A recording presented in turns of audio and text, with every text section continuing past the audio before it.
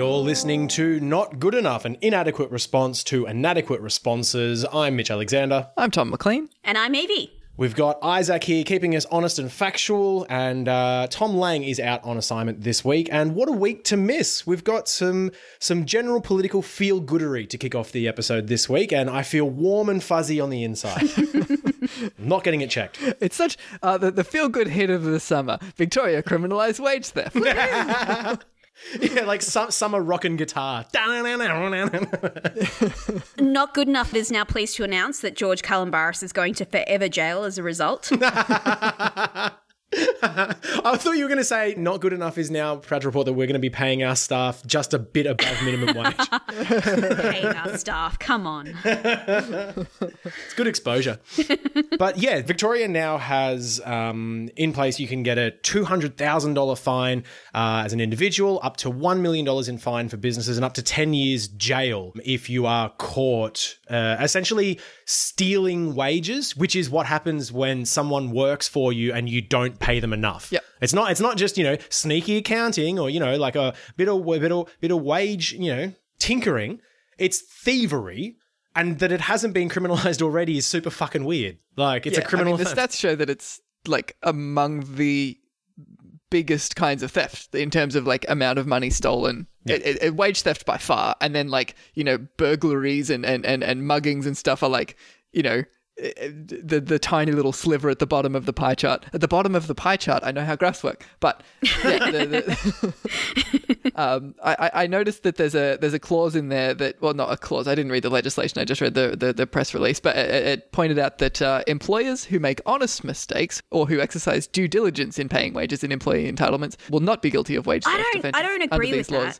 I think that's it's already allowed a couple of people to get a pass by saying they made an honest mistake. I mean, that's always the defense of whenever anyone's caught is like, oh, well, the legislation's pretty complicated to make sure that all the employees get paid enough. So, I tried to pay them all, but the bloody bank wouldn't bloody let me. I tried to give them the money. Went in the bin instead. Even the chefs that kept coming out were just like, but it's hard. It's so difficult, and our industry wouldn't work if we didn't. It's like that is already, like, it seems like what they want to say is like, I tried, but it's so difficult. I just know how to make pastry. It seems like a loophole that's going to be easily exploited. I mean, we'll wait and see what happens, but yeah. I don't particularly like the existence of the loophole. What I do like is that they've created the Wage Inspectorate, which is a really funny name. It just sounds like the wallet inspector. I was going to say, I like it that it's definitely giving people ammunition, like the people that already think of him as like communist dictator Dan. Oh, now he's got the Wage Inspectorate. What am I, expected to pay my workers now that Commie Dan's on the case? Yes. What is he going to do? Inspect every business for doing crimes? Oh, it's so communist. It's not even communism. Paying your workers is part of capitalism. That's how the system's meant to run, for fuck's sake. That's like every person who's on Facebook who's just like, oh, Dictator Dan, everything that I don't like is leftism. The commies down in Victoria making sure my capitalism works properly. I liked exploiting it and doing things illegally. There's always this thing where it's like, look, if it's complicated to pay your workers the right amount, how come we don't also see a bunch of people accidentally overpaying their workers? Like, that is the slam dunk reason. It's like, oh, because they're just making excuses for themselves and they're trying to get away with paying their employees as little as possible. That is the thing that's always worth keeping in mind, is that these laws are only complicated if you're trying to pay your employees the minimum that you are legally allowed to pay them. If you're just like, look, I'll just pay you a fair amount that is above minimum wage, you don't get fucked by the law. Yeah. Because you're not paying them under minimum wage. Like, if somebody's paying you minimum wage, that is their signal to say, I would be paying you less, but I'm not allowed, so here's the amount that I have to give you. Legally. Yeah, I think the term minimum wage has infected us in a way that it's like you say a word too much in your mouth and it just becomes numb and loses all meaning to it. Like, minimum wage, well, that's just the smallest amount. And you don't think about it, but it's like, no. Don't think for a fucking second that these leeches that also were championing like the cutting of weekend wages and like overtime and stuff would also just be like, look, how does 15 cents an hour sound? Now it's legal now. It's like, yeah. Minimum wage. Also, it bears belaboring the point that, like, all these, like the software that exists to actually manage this stuff is really easy to use, even from a small business perspective. So come on, guys. Like, if you're looking to do shortcuts to try and avoid, like, you know, paying people what they're worth, it's even really hard to do it in the software. You need to find ways to get around that. So you fucked up somewhere. Yeah, it's pretty great. It's like, oh, I accidentally underpaid my workers $200 million. It's like, how many computers could you have bought with $200 million? One?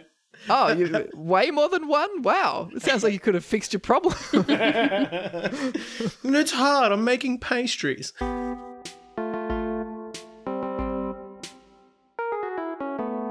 Some other good news this week. Lydia Thorpe got elected internally by the Greens to the Senate to replace Senator Di Natale. Hooray. Woohoo. Excellent news. Yeah, congratulations to Lydia Thorpe. I mean, I'd rather still as a Northcote rep, but I'm still happy she's in the Senate. Yeah. So, yeah, Lydia Thorpe is an Indigenous activist who was the state representative for Northcote for a little while and then lost a by-election that was a year ago, 2 years ago.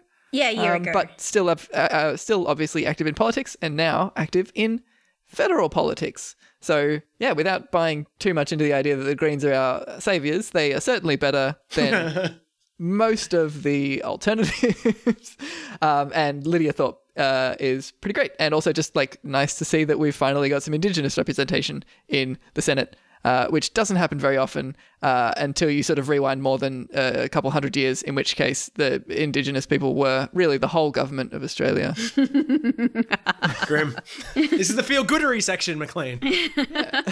On the question, though, of, you know, we don't see many Aboriginal people in the Australian Senate. Why is that? I mean, a big part of it's probably because the media continues to demonise literally anyone who's not a straight, white, rich man and discourages them from getting into politics, both explicitly and also, as we'll get into in a second with this story about Lydia Thorpe, they do it all the time sort of implicitly. The astonishing level of sort of media grubbery in this. Which this is yeah, and it just what they will continue to do all the time, but mostly the for-profit media will just continue to undermine political will and public trust in figures they don't want getting in. So, for instance, earlier this week, the Herald Sun called up Lydia Thorpe, and they said that they were asking just random politicians, a whole different selection of all different political figures, if they would support renaming the state of Victoria because of its colonial associations. And she was like, yes, I am in favour of this one very vague yet specific. Well, like, not vague, but I don't think it's ever really been floated. Like, she's on board. She's like, you know, Lydia, would you support renaming the state of Victoria because of its colonial associations? And she's like, oh, sure, yeah, let's have that conversation. I haven't even thought of that before, but fuck yeah, that sounds great. Why not? And then, yeah, the fucking Herald Sun ran that story with only her response, without the sort of push polling aspect of it, with the headline, Lydia Thorpe demands Victoria be renamed. Like... I mean, this is par for the course with the Herald Sun, but it's a larger theme, as you were saying, in terms of devaluing or criticising any sort of media figure or politician that's not straight white male. But it's definitely a trend where it's almost saying how dare they speak or how dare they talk about a controversial topic. Like, you think of Yasmin Abel, she was like, even to say a true statement about the state of refugees in Australia is seen in terms of how dare she even open her mouth. Yeah, if she dares to open her mouth, it should be something that we all think is acceptable. Yeah. And she has broken that social contract which she had no stake in making, and now we must punish her for it. And I mean, and this is we talked about this last week about how the media works hand in glove with the politicians work with the mining council. It's not really related here, but like it's this full symbiotic relationship that they have. This morning, looks like the Courier Mail is reporting that Senator Matt Canavan has slammed an incoming Victorian Green Senator push for Queensland and other states to be renamed. Like, that was coming from the Herald Sun, fuckface. They start the cycle and they continue the cycle. Like, he's not going after the Herald Sun being like, why is this divisive newspaper trying to, you know, make partisan issues out of things that don't actually exist, and why is he trying to make politics harder in this country? It's like, no, it's the... Shut up.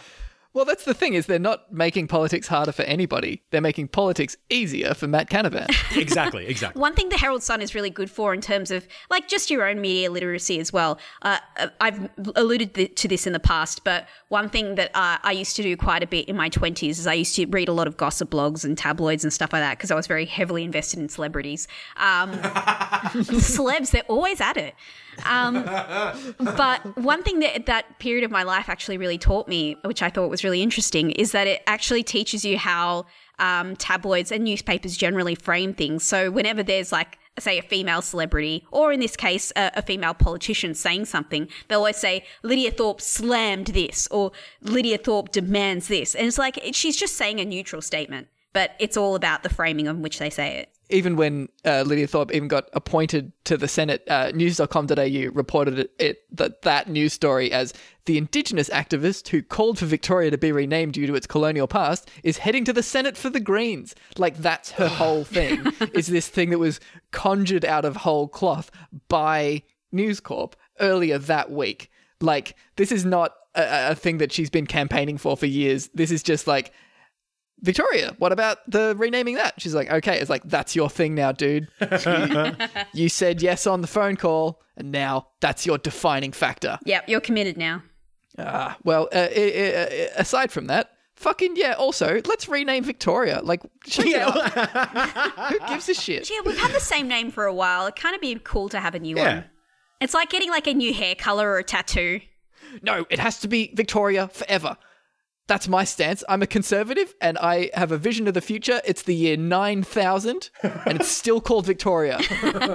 And everyone still thinks that the Queen from that year was good. Honestly, like, it's actually, like, I think about it in terms of, like, also, like, street names and stuff. They're, like, we have, like, a lot of really weird, like, colonial sort of things that seep into our lives that we don't really think about. Like, there's, like, a million streets that are called, like, Flinders or Victoria or Alfred or something like that. It's like, oh man, this shit's really boring. There's a street in Richmond called Adolph Street, and I used to work near there, and every time I'd just be like, just rename the street, guys. Don't even care if it's about a different Adolf. It's a weird look. This was a choice to name this street Adolf. It's at least a choice to keep it like that. What are you doing? Yeah, it is a choice to keep it like that.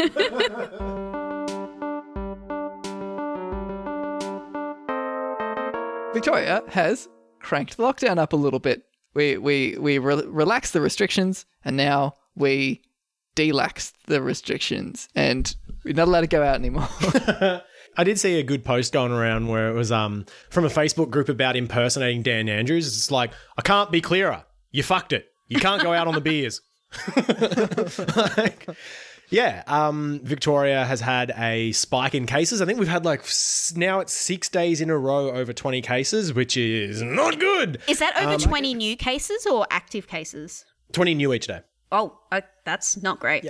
Yeah, no, it's not. It's not good at all. And Daniel Andrews has basically pointed the finger at large family gatherings where people have basically decided the lockdown is over, and in the context of relaxing restrictions have started having larger parties, which is not great. Yeah, which, I mean, I don't know if sympathy is the right word, but I do definitely understand the fact that, we'll get into some of the major reasons for this in a little bit, but just from my own experience, I can definitely understand why it's either all or nothing. Like, the idea of, we're in lockdown, you can't do anything, you can't see anyone, don't go outside, the air will kill you, versus the minutia around where you can have 5 people in your house at a time. And then that can actually go up to 15 people in 2 weeks' time. But you have to keep 1.5 meters distance. But at the gym, you can have 20 people. But at a cafe, you can have 15 people as long as it's... That's the confusion gets too much. And also I sympathize, I very insisted on not being a cop on other people in terms of, I try to destroy the cop in my brain a bit in terms of, getting on people about having gatherings and stuff. I've seen a friend or two since the lockdowns have eased. Well, it's still Corona distance. Scab. And I still feel very uneasy, when they're like, oh, we're going to have a bigger party next week. We're going to have our housewarming. I'm like, it's not that much yet. It's not, people make their own decisions. They make their own lives about it.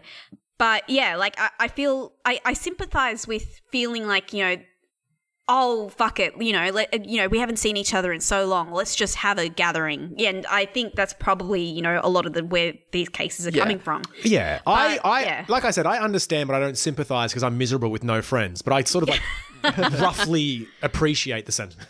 Oh, Mitchie, no I think friends. that the fact that we've eased onto the restrictions a little bit and then had to put them back on, I think is entirely predictable and fine and normal. If you're doing it well, then that is kind of how it should be. If you lift the restrictions and there's no spike or anything and the disease has been completely eliminated, that's kind of a sign that your restrictions were a bit too restrictive, The fact that the restrictions were effective and then we're like, okay, looks like they're effective, let's dial them back a little bit. Oh, no, okay, so let's put them back on. That's just, if you want to bring a car to a graceful stop, you got to brake and then let it go a little bit and then brake again. Otherwise, you're going to lurch a little bit. That's just, it's the way that a lot of things go. Also, that's just how things are going to be happening from now until we get a vaccine. It's just going to be rolling, open up the restrictions a little bit, see how we go. Oh, no, there's a spike again. We might need to restrict here and there.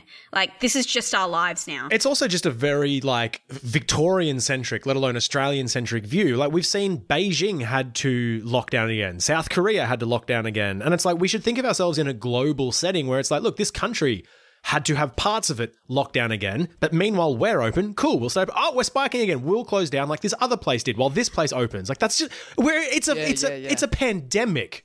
I don't think that's necessarily individuals, people's fault that they're thinking that way, though. That is being driven entirely by inconsistent responses, both state and federally. Luckily, in Victoria, we have a minister who's taking it very seriously. But obviously that's not the case nationwide, and we still have a prime minister that's insistent on having the most incoherent response possible, and that still branches out to everyone else too. That attitude still is taken up by people whether they think they're taking it on or not. They're like, oh well, the prime minister thinks we're opening up soon.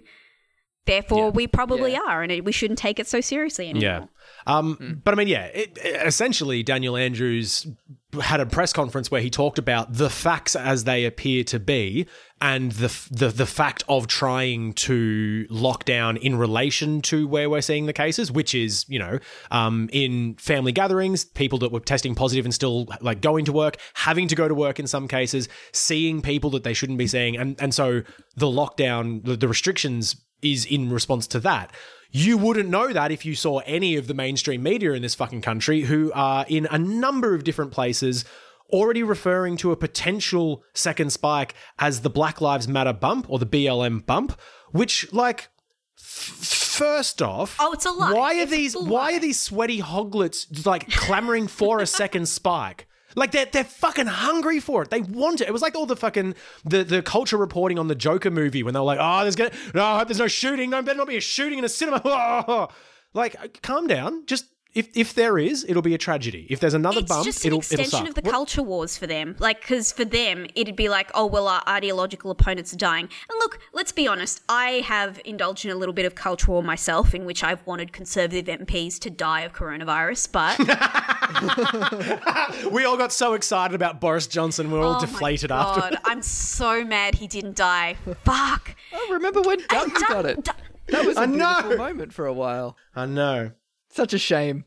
But yeah, the fact that the Australian and the IPA and stuff are referring to the second spike as the BLM bump, even though the only known cases, so there were a couple of known cases among protest attendees, but they were not infectious at the time. They didn't get it at the protest. There's no reason to call it the BLM bump. The Australian actually has called it the BLM bump. It's always reported with a question mark because they're just obviously there's not enough credible evidence to call it the BLM bump, even though we're the Australian, we're still there's not enough evidence, we got to put a question mark. That shows you how tenuous the evidence actually is when the Australian puts a fucking question mark on it. Yeah. But yeah, they're still hitting that as hard as possible because they are committed to pushing that ideology that the Black Lives Matter protests are bad. And that's because they're genuinely fine with black deaths in custody. Yeah. They're it's stupid that these people are protesting because they're protesting a stupid thing. This is look, oh, well, whatever, black people dying in prison, they shouldn't have bloody done a bloody crime. it's despicable. And the fact that they're also willing to undermine the health expert messaging about COVID, saying like, oh, you know, like the health experts are like, oh, it's families. And they're like, oh, sounds like it's bloody protesters to me. Like, they're messing with the messaging. And that's gonna, like, don't mess with the fucking messaging. That'll kill people. But they're like, well, look, as long as black people keep dying in prison, that's a acceptable price to pay. Yeah, this is a worldwide phenomenon too, and it's just, I'm still trying to fully grapple with it. But the way that the right wing, I won't even say conservatives, but the right wing in general have managed to politicize science in this way. Like you just said, like the healthcare professionals who are doing the testing are going, hey, look, we are just literally seeing an uptick in numbers related to households. And they're going, but what if it's this protest I hated? What are you fucking talking about? It's not. This is an extension of like politicizing science when it comes to climate change, when it comes to vaccines. Yeah. Like, again, it's just culture wars forever.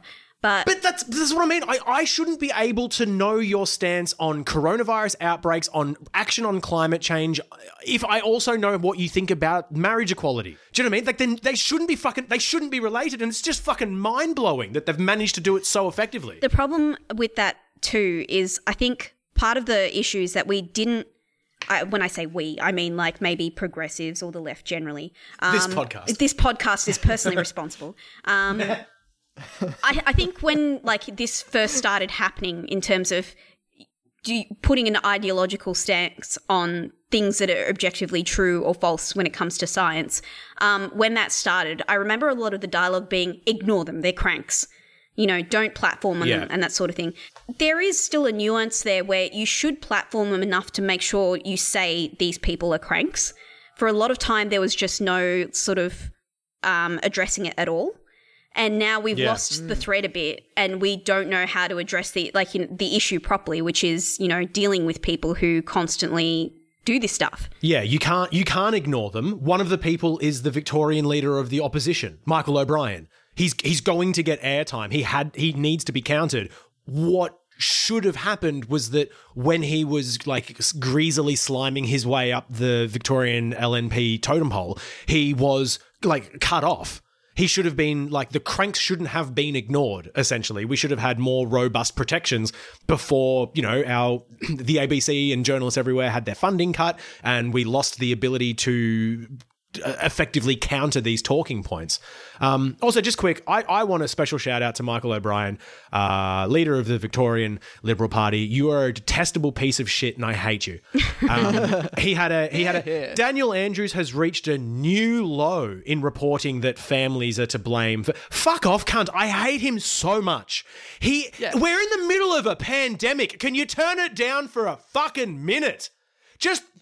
This should be something where both sides of the political spectrum can come together and say, all right, in this instance, we've got to work together. And this guy's trying to score political points, and he's doing it so poorly. I hate him from the point of view of someone who doesn't know how to use rhetoric properly. Like, he's just unimaginative as well. I hate him. On a professional basis. So much. But this is why the Liberal Party in Victoria is just basically a non-entity as a result in terms of, you know, political. I know.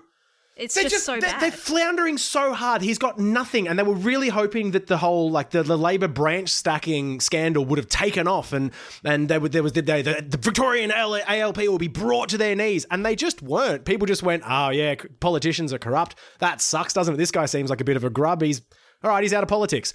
We're in a pandemic. Let's get on. It's like Michael O'Brien just has this, like a lot of Australian politicians. They're trying out the Trump way of doing things, where they speak a bit more commonly, and they speak a bit more directly, and they target people a bit more, but there's absolutely no instinct or charisma behind it. So it's still like focus tested to shit and has no substance behind it whatsoever. Yeah, and populism still requires people can pretend to like you at least. But yeah, you can't even pretend with this shit. Like, what is he doing?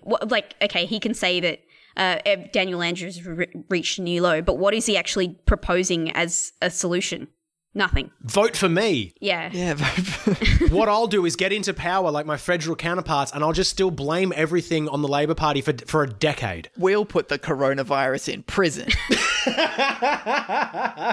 The thing that gets me is the sort of the depoliticization of the big air quotes depoliticization of the public service, where if you in a better world had a leader of a political party get up and say, he's reached a new low in, denigrating families like that by saying that they're responsible for the second spike, you would have like a chief health officer or something be able to get up and say, Michael O'Brien's comments are totally inaccurate and totally irresponsible. He clearly doesn't know what he's talking about at all. And that kind of language will lead to people dying. Yeah.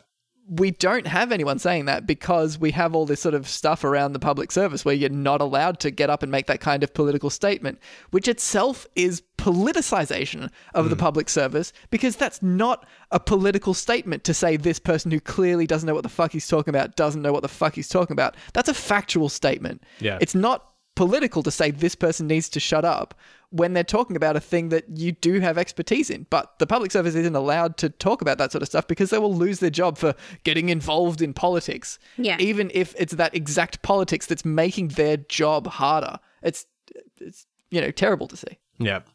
In slightly good news, though, related to this whole thing, the Victorian government has announced that they're going to be providing $1,500 to people who test positive or their close contacts test positive and they have to self-isolate and will lose money as a result of it, which is unprecedented, I believe, in terms of... I mean, this whole situation is unprecedented, so that's fine. But, just so far as a state government essentially circumventing the federal government and just providing the support that should be provided by the federal government, it just gives a little bit more weight to the idea that Daniel Andrews has been essentially going it alone as best he can in response to the Victorian outbreak. Yeah, seems like around the back. Yeah. This payment, I think, is just genuinely really nice to see. Like, the state of sick leave in Australia is a bunch of shit. Like, obviously, if you're in like a good job, then you can take a day off if you're sick, or you can take a couple weeks off if you've got coronavirus. But there's so many jobs that are like, well, I sure hope you have a bunch of money saved up because you're not getting paid while you're not at work. The fact that or they get shitty about you taking sees it too. this and is like, we've made this payment so that you can take time off without going bankrupt. That's really necessary. And the fact that it's sort of this ideological thing at the federal stage where they're like, oh, we can't be paying people to not work. It's like, you're paying people to stay at home to not spread the plague, guys. You're not paying them to slack off. The work is don't go outside, and you're paying them to do that work. Yeah. It's nice to see a government acknowledge that. Just also want to point out, though, hate Daniel Andrews. I have received a little bit of feedback from listeners saying that it's fun to hear my catchphrase of Daniel Andrews did a good thing this week, but I still hate him. What's it gonna take, McLean? Well, it'd take fucking stopping drilling for gas and deforesting the fucking native forests that Victoria... Look, he's a climate criminal and he will lead us all to our deaths. But in the meantime, he will do nice things for people who have got coronavirus, I suppose. And his anti-corruption stance that he uses to ferret out his political enemies within his own party is very strong. Which also happened this week, the Somyurek scandal. There's a guy who was caught doing corruption stuff. It was all sort of internal Labour politics. We're not really going to get into it. Next sting, please. I just like the idea of Daniel Andrews being like, nah, you got to get off the votes. You can't do it. Yeah, the crib notes is he's essentially stopped the Victorian ALP is in a really weird spot where he's just essentially locked everything down politically. No one can vote. There's like external auditors and he's just going through and making sure every single member is legit. And it's extreme. It's fucking extreme. It's extreme. Dictator Dan is on the case. It's just this weird thing where basically enough people got evidence that a couple of particular MPs within the Victorian Labor Party are up to, let's call it exactly the same kind of corruption that the rest of the Labor Party and Liberal Party and National Party and probably the Greens and probably the Socialists and probably the Animal Justice Party and probably the Weed Legalization Party. Like, every fucking party's doing this. But one guy got actually sprung and everyone's just like, oh my goodness me. Oh, the corruption. Oh, Lord. And so, like, they're rightly kicking him out. Good stuff. But they're also just like, fucking everyone's in it. And even some MPs have gone on publicly being like, I don't see what the problem is. Everybody's in on it. Like, yeah, why are we kicking out Somyurek? He did it as well. Like, God. Yeah. Every single rolling update from The Age has been really funny too. Like at the start of it, it happened, like it started on the Sunday night with the Monday being the break open of the scandal. And every Tuesday they just revealed that another MP was involved. Like, we know they could have all done it on the same day, but they're just doing like the slow reveal as if like, you know, all these MPs are like the only people to be doing it in this entire scandal. It's like, okay, we know everyone's involved. You don't need to, just over-egging the pudding a bit. It's like leading up to a fucking cinema release of a Marvel movie or something where you got like the, you know, the teaser will drop on April 9th, you know, and then they've got like the 1 second clip and then they've got the 4 second clip and then they've got like the 1 minute clip and everyone's like, oh my God, this movie's going to be so good. Nah, it's just the same. I really hope that I can convey how many air quotes I'm sort of trying to do in this sentence, but Australia was the victim of a state-based cyber attack. Did I get enough in there? I think state-based cyber attack sounds like it might have all been one air quote, and it's not. It is state-based, unquote, cyber, unquote, attack, unquote. Yeah. It's none of those things. The only real word in that sentence is Australia, but Australia was involved in something. So on one of the mornings this week, Friday morning. It was Friday morning. Yeah. Friday morning, Scott Morrison held a press conference to say that somebody somewhere is or has been hacking possibly Australia's cyber infrastructure. I will be taking no questions. It's just like this really sort of vaguely worded dust up that had like a bunch of people weighing in being like, oh, you know, like David Spears getting on Twitter to be like, what the Prime Minister meant to say was blah, blah, blah. But the overall news is there's constantly hacking attempts going on targeting Australia's cyber infrastructure. The reason being Australia has no idea what to do about cyber stuff because everyone in Australian government is absolutely shit at any kind of technology. And so, yeah, our cyber defenses are garbage. The copy coming out of the Prime Minister's office about this thing described the attack as copy-paste compromises because a lot of the attack was using publicly available and open source exploits to long-known security holes. That's just a fancy way of just saying there were lots of phishing attacks and Susan from Accounts just clicked on a free Netflix link and like it's just... The fact that this got a press conference is astonishing to me because the content of the press conference, if you look between the lines, is we're really bad at cybersecurity. This is a guy who's getting up and he's just like, all right, so we've got big news. There's been a big attack that's been very tactically and strategically coordinated. What they have done is they've noticed that we always leave our keys in restaurants and car parks and like shops and stuff, and they're going around and they're taking the keys that we are always bloody dropping around and they're using them to unlock our filing cabinets and get at our stuff. It's like, stop fucking leaving your keys around then. Don't hold a press conference saying, oh, we keep dropping our keys and it's their fault. And David Spears has been responsible for a lot of this codified language as well. Like today on Insiders, someone was saying that he's upgraded the Liberal Party comms messaging to it's been upgraded to calling it a cyber war. Like what?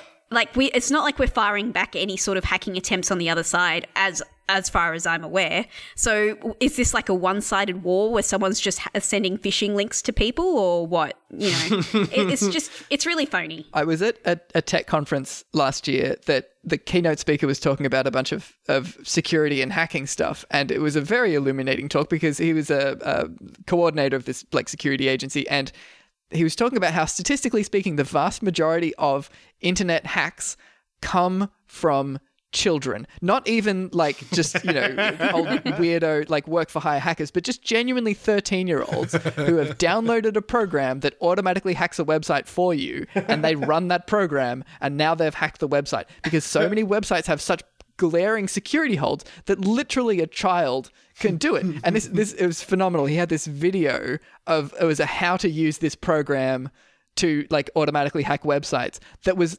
clearly narrated by a 12-year-old, and he was mispronouncing all of the jargon, that sort of thing. It's just like, oh, you download this Lexi and you type in blah blah blah, and then you press run, and then it gives you all the passwords. And This is the level of attack that the fucking state-based cyber attack is describing. Like, God bless the very teens. The teens are good. There is some warehouse full of, black hat hackers in China who are like trying to penetrate Australia's security firewalls. But if they do it, it's because our firewalls are shit. It's not because they're any good at it.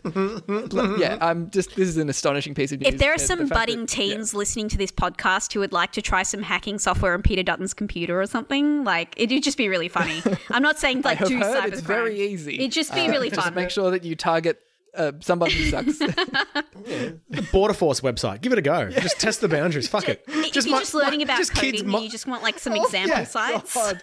No, Mitch, you're going to get a 14-year-old black bag. Teens don't do this. Do not do this. Hopefully it's that guy that keeps stealing my kills in Valorant. They will leave their keys out, and if you steal their keys, they will make you disappear. So even though it's easy to hack them, still don't. Probably not a great idea for your HSC. I reckon if you can get away with it, though. Mitch. If we're in a cyber war, we have to send the kids first. It's just the natural state of things. We're going to train our soldiers, child cyber soldiers. Oh, God. Oh.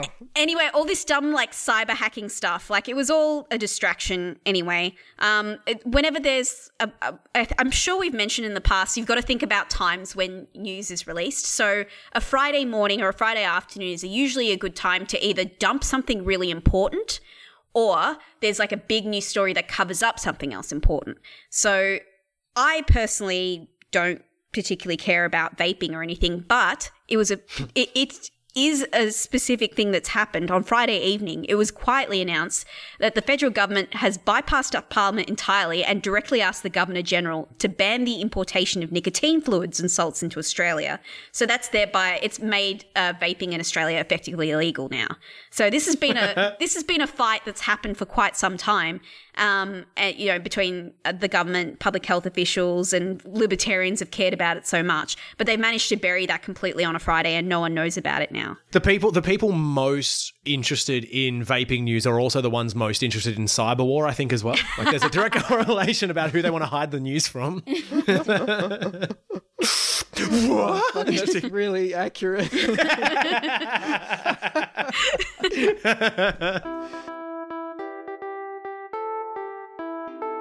So in other news, I don't actually know whether this update to a news story is good or bad, but remember when a tribunal decided that a refugee should be immediately released from detention, and Peter Dutton just said no. He just went, no. We spoke about this in episode 13, Money Police. Good on us. That's a good episode title. We're amazing. We're so good. We're so good, but also my heart goes out to this guy who is just being kept in detention, and the courts have said he shouldn't be there, and he's still there. Just because Peter Dutton is saying no. And it turns out he may not even have the power to just say no. The update to this story is that a federal judge has threatened Peter Dutton with contempt of court for ignoring the ruling. Like, that's pretty fucking massive. Some of the reporting was around how they're pretty sure just because he's a sitting minister in charge of this thing doesn't mean that he can't be found in contempt of court. So this judge was like, push your luck. Go on. Yep. Play me. See how it goes. I'll clap back. That's not an official quote. But it was the vibe was Peter Dutton should go to jail. He's a horrible, evil snake of a man. That's what the federal judge said. Direct quote. Justice Flick said, regrettably, by that email, the email that Peter Dutton's office said that, so what happened was the judge said, you got to release this guy now. Stop delaying. The ruling said that the delays around releasing this Iranian refugee were unreasonable. Yep. And instead of releasing him, Dutton's lawyers sent an email to Justice Flick saying they thought that his judgment was in error and they would lodge an appeal and not release the refugee until the appeal was resolved, which is like an astonishing level of balls from these lawyers to email the judge being like, look, we've heard your ruling, we think you're wrong and we're not going to do it. And so that's Flick's response is, regrettably, by that email, the minister has intentionally opted not to comply with the law, and went on to say that he would put him in prison if he didn't let that guy go. So an interesting story to watch. I'm still incredibly skeptical that Peter Dutton will spend a day in jail, and honestly pretty skeptical that he would just take the L and release the guy. I don't really know which way it's going to go. But an interesting story to watch. It's always worth keeping in mind when it comes to Dutton and people like him that, like, that is all creeping authoritarian and creeping fascism looks like. It doesn't actually look like brown shirts with swastikas goose stepping around Ballarat, and then in a couple of years they have the spine to come into the city CBD because they think they've got the support. It's little bits like this. I mean, like Malcolm Turnbull, fuck off, I don't care. But even he said when he was being ousted from the Liberal Party, when the writing was on the wall that he wasn't going to be Prime Minister, he at least apparently fought to make sure it was Morrison instead of Dutton because he was worried about what Dutton would do. And like what we've seen in fucking America with Trump and the increasingly fascist tendencies that he's been displaying that has resulted in cops having free rein to just shoot protesters with fucking rubber bullets in the head.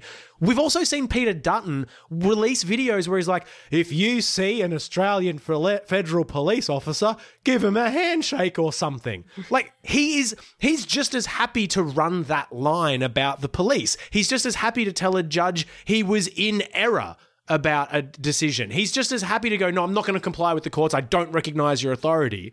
Like, if Peter Dutton gets close to the prime ministership again, like, I cannot stress it enough, but we must redact it and burn things down. Like, we just have to make sure that shit doesn't happen because essentially, like, historically speaking, fascism comes on very, very slowly until it comes on very quickly. And we're not going to have a situation again where we've got like, the Australian Fascist Party, vote for us in this upcoming election. Like, it's still going to be called democracy. It's going to be, you know, essentially fascism by fiat or fascism by corporation. But you see this in terms, you see this in terms of like, well, if they're willing to continue to imprison a refugee who's not supposed to still be in prison, who else are they going to do that to? But that applies to pretty much everything else that you see, like the overreach of authority, including Aboriginals in custody as well.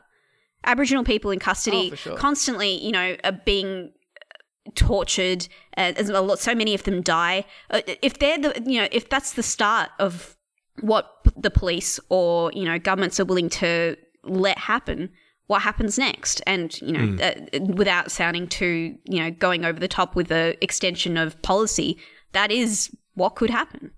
Yeah. Yeah. I mean, you also look at like the Witness K trial and the Bernard Colliery trial that are like, we've got this sort of thing that's happened that nobody's allowed to know about, and somebody that nobody's allowed to know about has done something wrong that nobody's allowed to know about. And so the whole trial has to happen under complete secrecy. And now even the lawyer who's representing him is being charged with something that nobody's allowed to know about. Like this full multi-level secret trial where even just like the defense is now like facing, you know, question mark worth of prison because of question mark. Like the whole document is fucking redacted. Yeah. Like, that's not a democratic thing to do. Yeah. Really, no matter what's going on. So, you know, these are things that are already happening in Australia. These, like, you know, deaths in custody, illegal detentions, the secret trials, you know, that stuff is already here.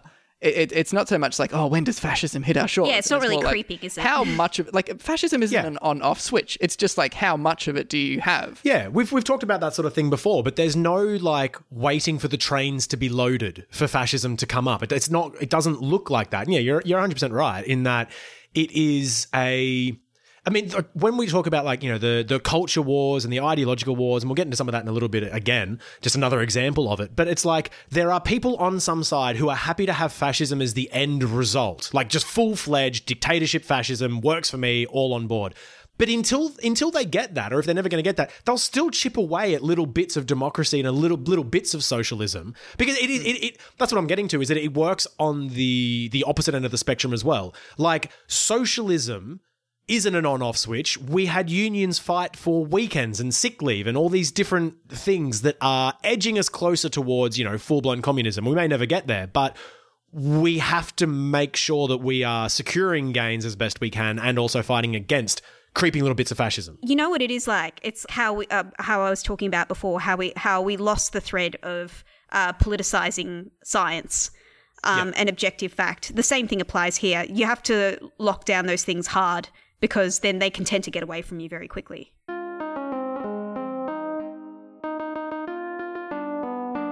This week, The Guardian has been doing a deep dive into government abuses of the political expenses system, which is pretty neat. Also pretty neat, the series is called The Public Trust, which I think is a pretty good pun. There being like confidence, but also a bank account.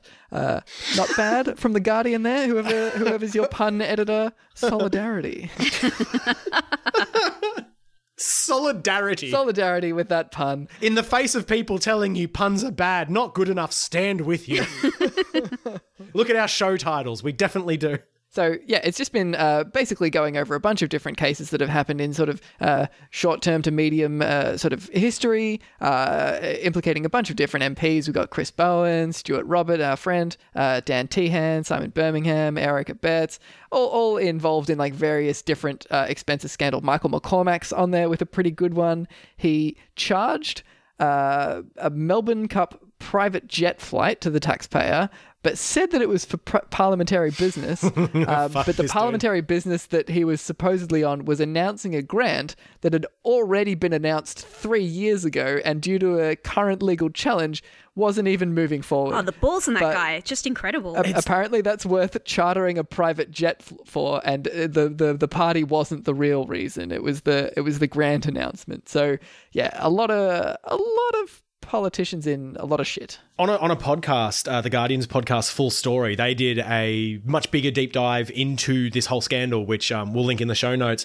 But they actually talk about this actual grant that Michael McCormack has put down on the register as part of parliamentary interest has been around for so long and used so many times that they try to treat it like a golden goose. Like they've rolled it out a number of times, being like, "I'm going to announce this grant. It was already announced, but I'm going to do it again." And like it's just a known thing that they will regularly just dip into the bucket and use this exact grant to be like, "Oh, I got to head to Melbourne to talk about the thing again. I hope there's no horse races on at the time." What was the grant? Oh, conveniently. What was the actual grant?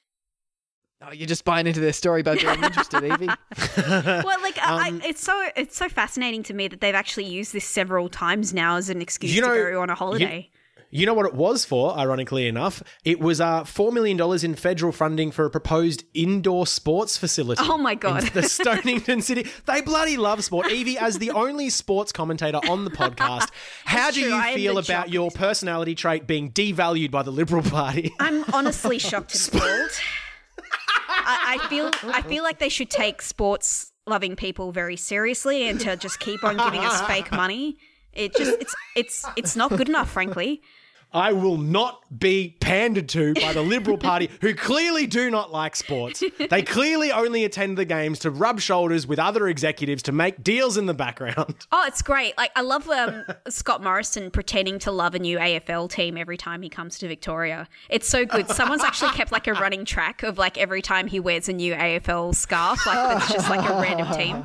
It's fantastic. I love it when conservative people pretend to care about sports. But yeah, like all of this sort of stuff, I'd highly recommend anyone listening go check out the show notes just to see, like, these scandals aren't as, like, you know, big as the sports rort stuff. There's not like spreadsheets kept on how to like screw Labor districts out of money and whatnot.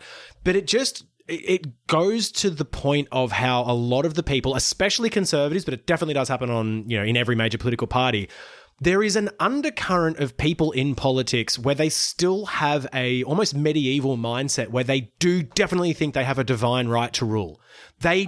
We have lost sight in you know, at least, you know, popular culture of just how craven these motherfuckers are and just how much they think they are above us. It's like we haven't really lost a ruling class who think they just should be there. And there's no extra thought to that. That's fundamental to them. They think that since birth, they've had the right family, they've had the right like primary, high school, and university education. They have the right friends, and I'm just going to go ahead and, you know, be a little prince somewhere. Yeah. And they've just changed the names of it. What gets me about this expenses scandal, like especially like when you talk about the sports rorts scandals and everything that's come before it, is there does seem to be an increasing number of expenses scandals as time goes by over the last 5 years especially. But I'm pretty sure we've talked about this in a previous episode about sports rorts. It does seem to be a bit like almost like shock and awe. Like there are so many egregious examples in which they've, you know, like this grant that we're talking about where they've rolled it out several times in order to go somewhere else, that people just kind of become immune to it after a while. It's like, oh, I guess they're doing that again. Well, yeah, it's because nobody faces consequences for it. Yeah. Like the worst consequence that has happened to really anyone in a political scandal, in a political expenses scandal in the last, like, I don't know, 5 years or so, has been resigning from the ministry but not their seat. Like that's the worst thing that's happened to anyone is like, you repay the money and nothing else happens to you, or you repay the money and if it was particularly bad, you stop being the minister for blah, blah, blah, but you still continue being part of the government. Yeah. And so there's like, what's the incentive to not do it? I think in New South Wales, a minister had to resign because he didn't admit to getting a bottle of wine as a gift. Yeah, Sam Dastyari left politics, but even then, that was more corruption. And so, like, occasionally someone who obviously doesn't have as much political support as he thought he did will be kicked out of the party and kicked out of politics. But, like, yeah, for the most part, part of the problem with these expense scandals, quote unquote, is that they're only moral scandals. Usually, when they pay things back, they will still go, oh, look, it was above board, but in good faith, I'll pay this all back. It's like, well, then there's clearly something wrong with the fucking rules. Maybe if we had a good and properly funded federal corruption investigation. No, we're not going to talk about that? Okay, cool. But still... That's the crazy one, even with the friggin' Somyurek scandal, where the federal, like, this I think this is the reason that, like, it hasn't really stuck to Dan Andrews, the corruption thing, is because everyone at the federal government level is like, look at bloody Victorian Labor and their corruption. And people are like, should we get an anti-corruption commission? No way. They're like, so is it really that bad? Oh, it's not. It's bad, but it's not so bad that we need a anti-corruption body. It's just, you know, it's pretty bad. And so it's hard to, like, condemn him that hard.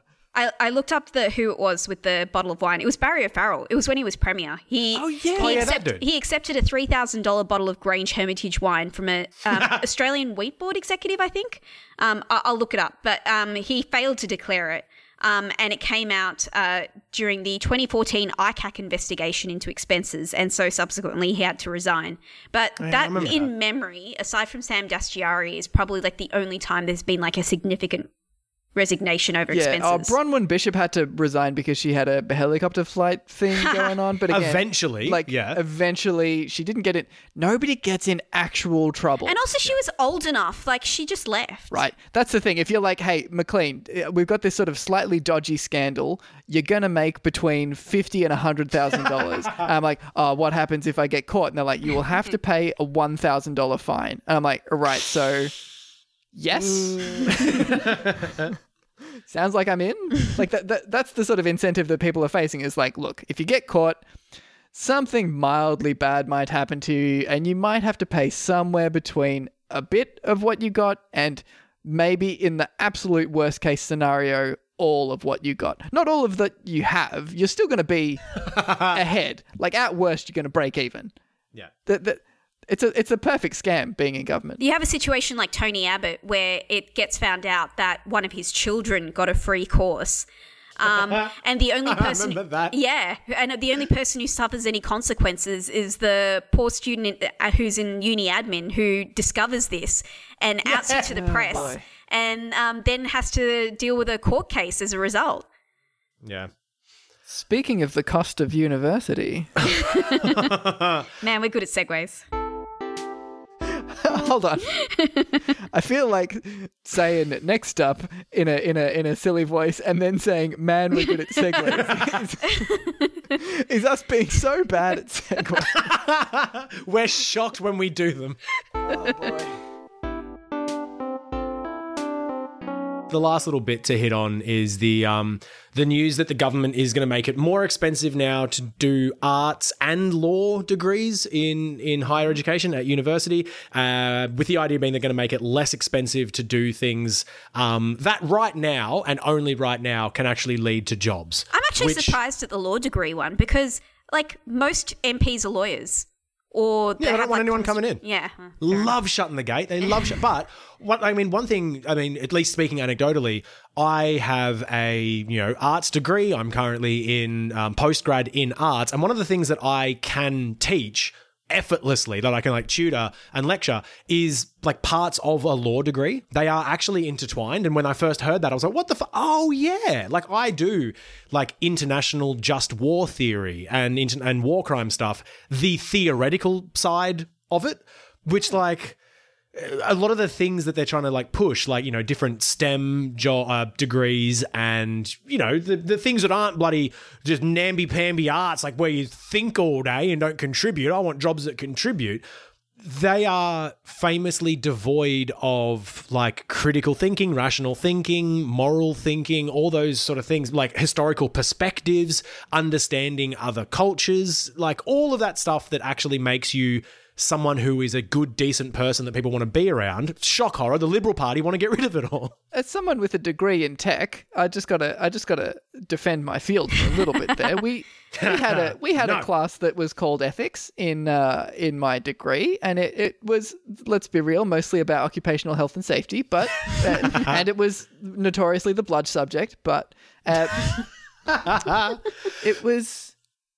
No, it's a fair cop, Mitch. Yep. It bears repeating as well. The most obvious evidence of being an ideological attack is that it would come right now at a time when we're actively interrogating our own history and what we know about our own history as well, especially when it comes to Aboriginal Australia and our origins as a country. Yeah.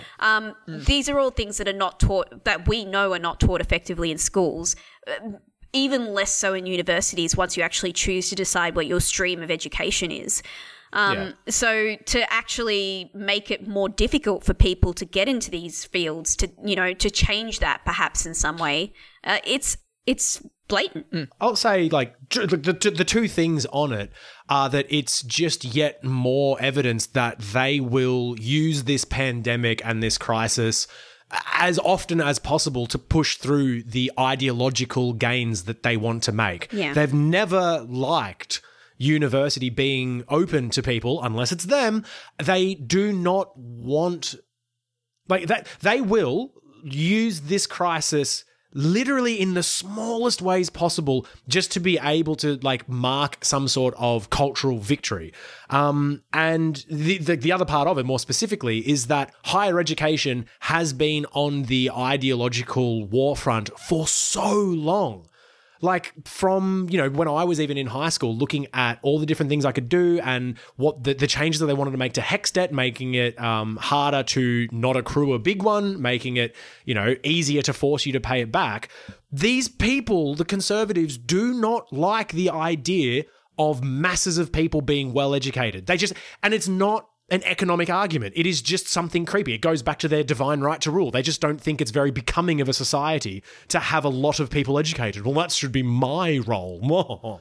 And it's especially galling because so many of the Liberal MPs in power right now got literally free educations. Yeah. Uni used to be free in Australia. But absolutely free. When you hear people talk about these same people going, well, how are we going to pay for that? When you say it's free healthcare, but how are you going to have free education? Who's going to pay for it? Didn't worry them when they were getting their fucking degrees, to the point where Joe Hockey, who was once our horrible treasurer and who once pretended to cry in Parliament about the refugees, he was torturing himself. He could have done something about it and instead just chose to cry. He's a fucking horrible piece of shit. He once, there's footage of it. He was once at a protest in 1987 where they got violent with security guards and they kicked in glass doors because they were protesting a proposed $250 annual fee. Insane. $250 was what that would have been, just a one-off payment once a year to get your degree. And they were like, we hope the entire public is behind us because if education has to be free. And then they got a taste of it and they were like, oh, actually, it's just for me. just for daddy. I think so the attitude towards this is it's half boomer attitude of fuck you got mine. And a lot of people do genuinely feel like that. It's like, well, I got it free doesn't mean that you should have to as well. You should pull up your socks and earn it because I earned it. I don't get how it never really makes any sort of sense. It's never particularly coherent. But a lot of conservatives who spruik this point, they call people who are in uni, especially in arts degrees, they call them the intellectual elites in a scathing sort of way. They consider themselves to be the intellectual elites. But it's true that they also do want education to be the accessible only to the elite. And so they will shut off as many access points as possible so that only people who can afford to can then, be an art student. So, it's a self-perpetuating thing where they call people who have that, in a disparaging way, but they want it to be very exclusive. I reckon there's a pretty big factor of like not even thinking about it at that societal level. And there's a real thing within like a lot of conservative or maybe more neoliberal sort of thought where things are really, really individualistic. And so they're not like, oh, like we don't want society to be well educated versus we do want society to be well educated. It's like that level of thought doesn't even really happen. It's like, why should this person get something for free? Yeah. They're getting a degree. They should pay for the degree, slam dunk. And there's not really that thought of like, how does that affect society as a whole? It's like, who cares about society as a whole? If you get a thing, you should have to pay for that thing. Yeah, why does That's that the same specific with the person get sick it? leave in the coronavirus thing where it's like, oh, we're not going to pay them for staying at home. It's like, you put the money in the places that help society, and it helps society if a person with coronavirus stays at home.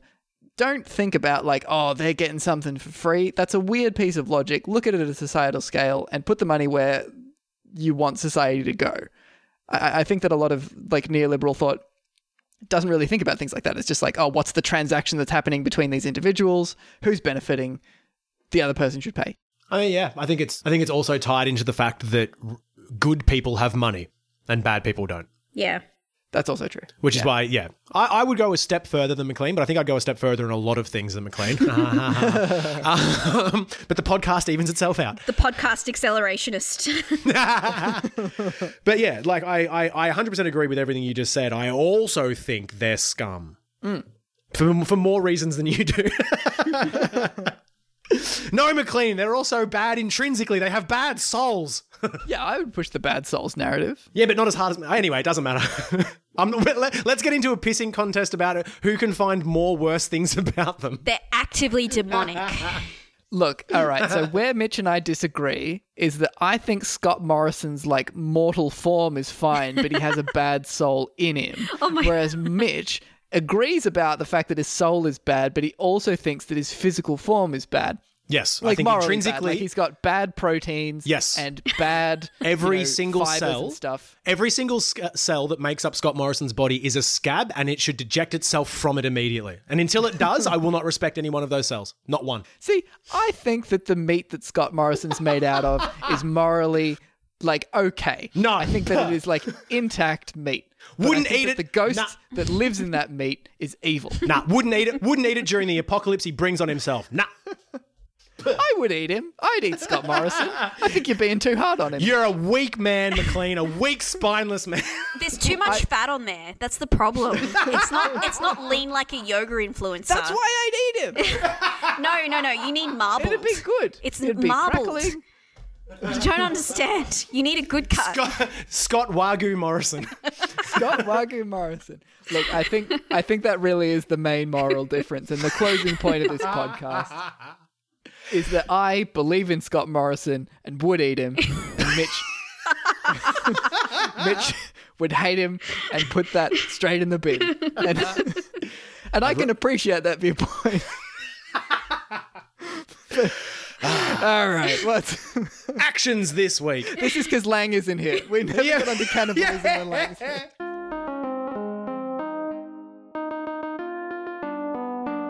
elections this week. Call some of your local MPs and ask them if they're going to be paying back the free education they got. Yeah, Greens MP Maureen Faruqi posted a thread on Twitter that we'll link to in the show notes that has all the contact details for all the MPs that got free uni when they were students but support the price hike now.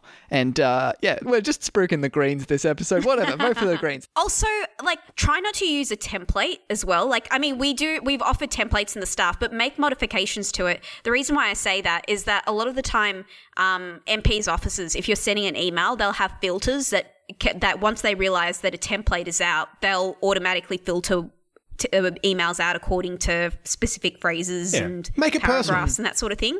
So, yeah, make it personal. If you feel so inspired, make a phone call, leave a message, or write an actual letter about why you feel about that issue. It's I have a bit of skepticism around it, kind of for that reason. Sometimes the sort of exhortation to call your MP feels a little bit to me like, and make sure you call Genghis Khan and tell him you don't support your step village being razed to the ground by the hordes. Like, we just spent half an hour talking about how they're ideologically committed at a fundamental level to destroying university. And we're like, but if you get in touch and tell them you don't like that, maybe they'll stop. But maybe they will stop. Who knows? Well, I will say at the very least that beyond being ideologically committed to terrible things, they are also spineless worms. And so if they feel the winds of politics changing, they will try to correct course because all they want is votes. All they want is power, and that's how they get the votes. And also, I will say, call your MPs in this instance because it'll make you feel good. Yeah. It'll just make you feel good to know that you can reach out to a politician who got a free university education and say to them, until you pay that back, the hex that you would have accrued, your degree is forfeit. So you either have to hand in your qualifications and tell everyone that you're a schmuck like us, or you have to pay it back in full. And then you hang up the phone and you're like, I've earned the rest of the afternoon off. Yeah, at the very least, you'll demoralise a staffer. That is the real aim, is to get all the staffers to quit. If all the staffers quit, then fucking Joe Hockey's got to man his own phones. That's great. Then you can tell him he's a piece of shit. He's a diplomat now. He's not even an MP. Another person. Call Joe Hockey and tell him that you support free university, and he'll be like, who's this? How did you get my number? I'm on a boat in the Bermuda. I can't hear you. Shout outs for this week. I want to shout out the Guardians podcast, which we mentioned earlier, Full Story. They do a lot of really good work. I wish it wasn't full of ads, but that's the nature of for-profit journalism, I guess. Hey? But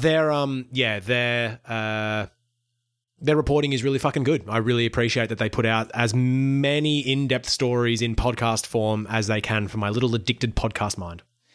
7am also did an interview with the Warriors of the Aboriginal Resistance around the that was a organization of the great Black Lives Matter episode. rallies. It was really Good episode, 7am. Yeah. Thanks again for listening to another episode of Not Good Enough. If you want to reach out to us, you can on all the socials at NotGoodPod, or send us an email, notgoodpod@protonmail.com. We really like hearing from you guys. And if you want to share us, if you want to rate us, if you want to in any way spread the word of Not Good Enough, we would really love it if you did. Not Good Enough was recorded on the lands of the Kulin Nation. We pay our respects to their elders past, present and emerging, and acknowledge that sovereignty was never ceded.